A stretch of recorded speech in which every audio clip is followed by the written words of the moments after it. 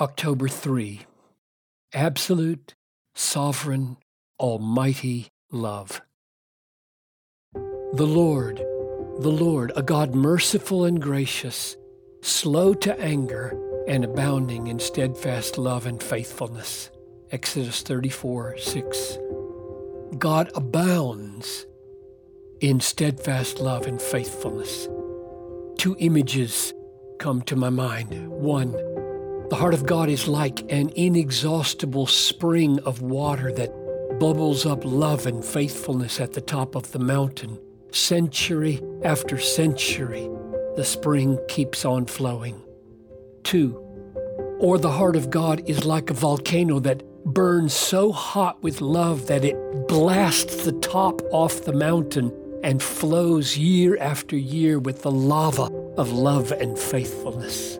When God uses the word abounding in steadfast love and faithfulness, He wants us to understand and feel that the resources of His love are not limited. You can drink at this mountain spring all day, year after year, generation after generation, and it never runs dry.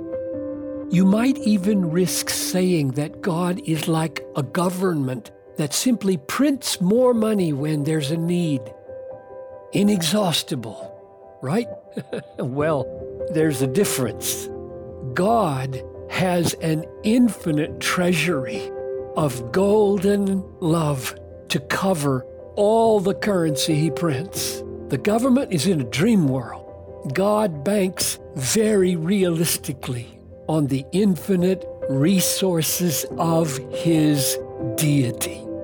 The absolute existence, the sovereign freedom, and the omnipotence of God are the volcanic fullness that explodes in an overflow of love. The sheer magnificence of God means that He does not need us to fill up any deficiency in Himself. Instead, His infinite self-sufficiency spills over in love to us, to sinners who need Him and the gift of Himself in Jesus.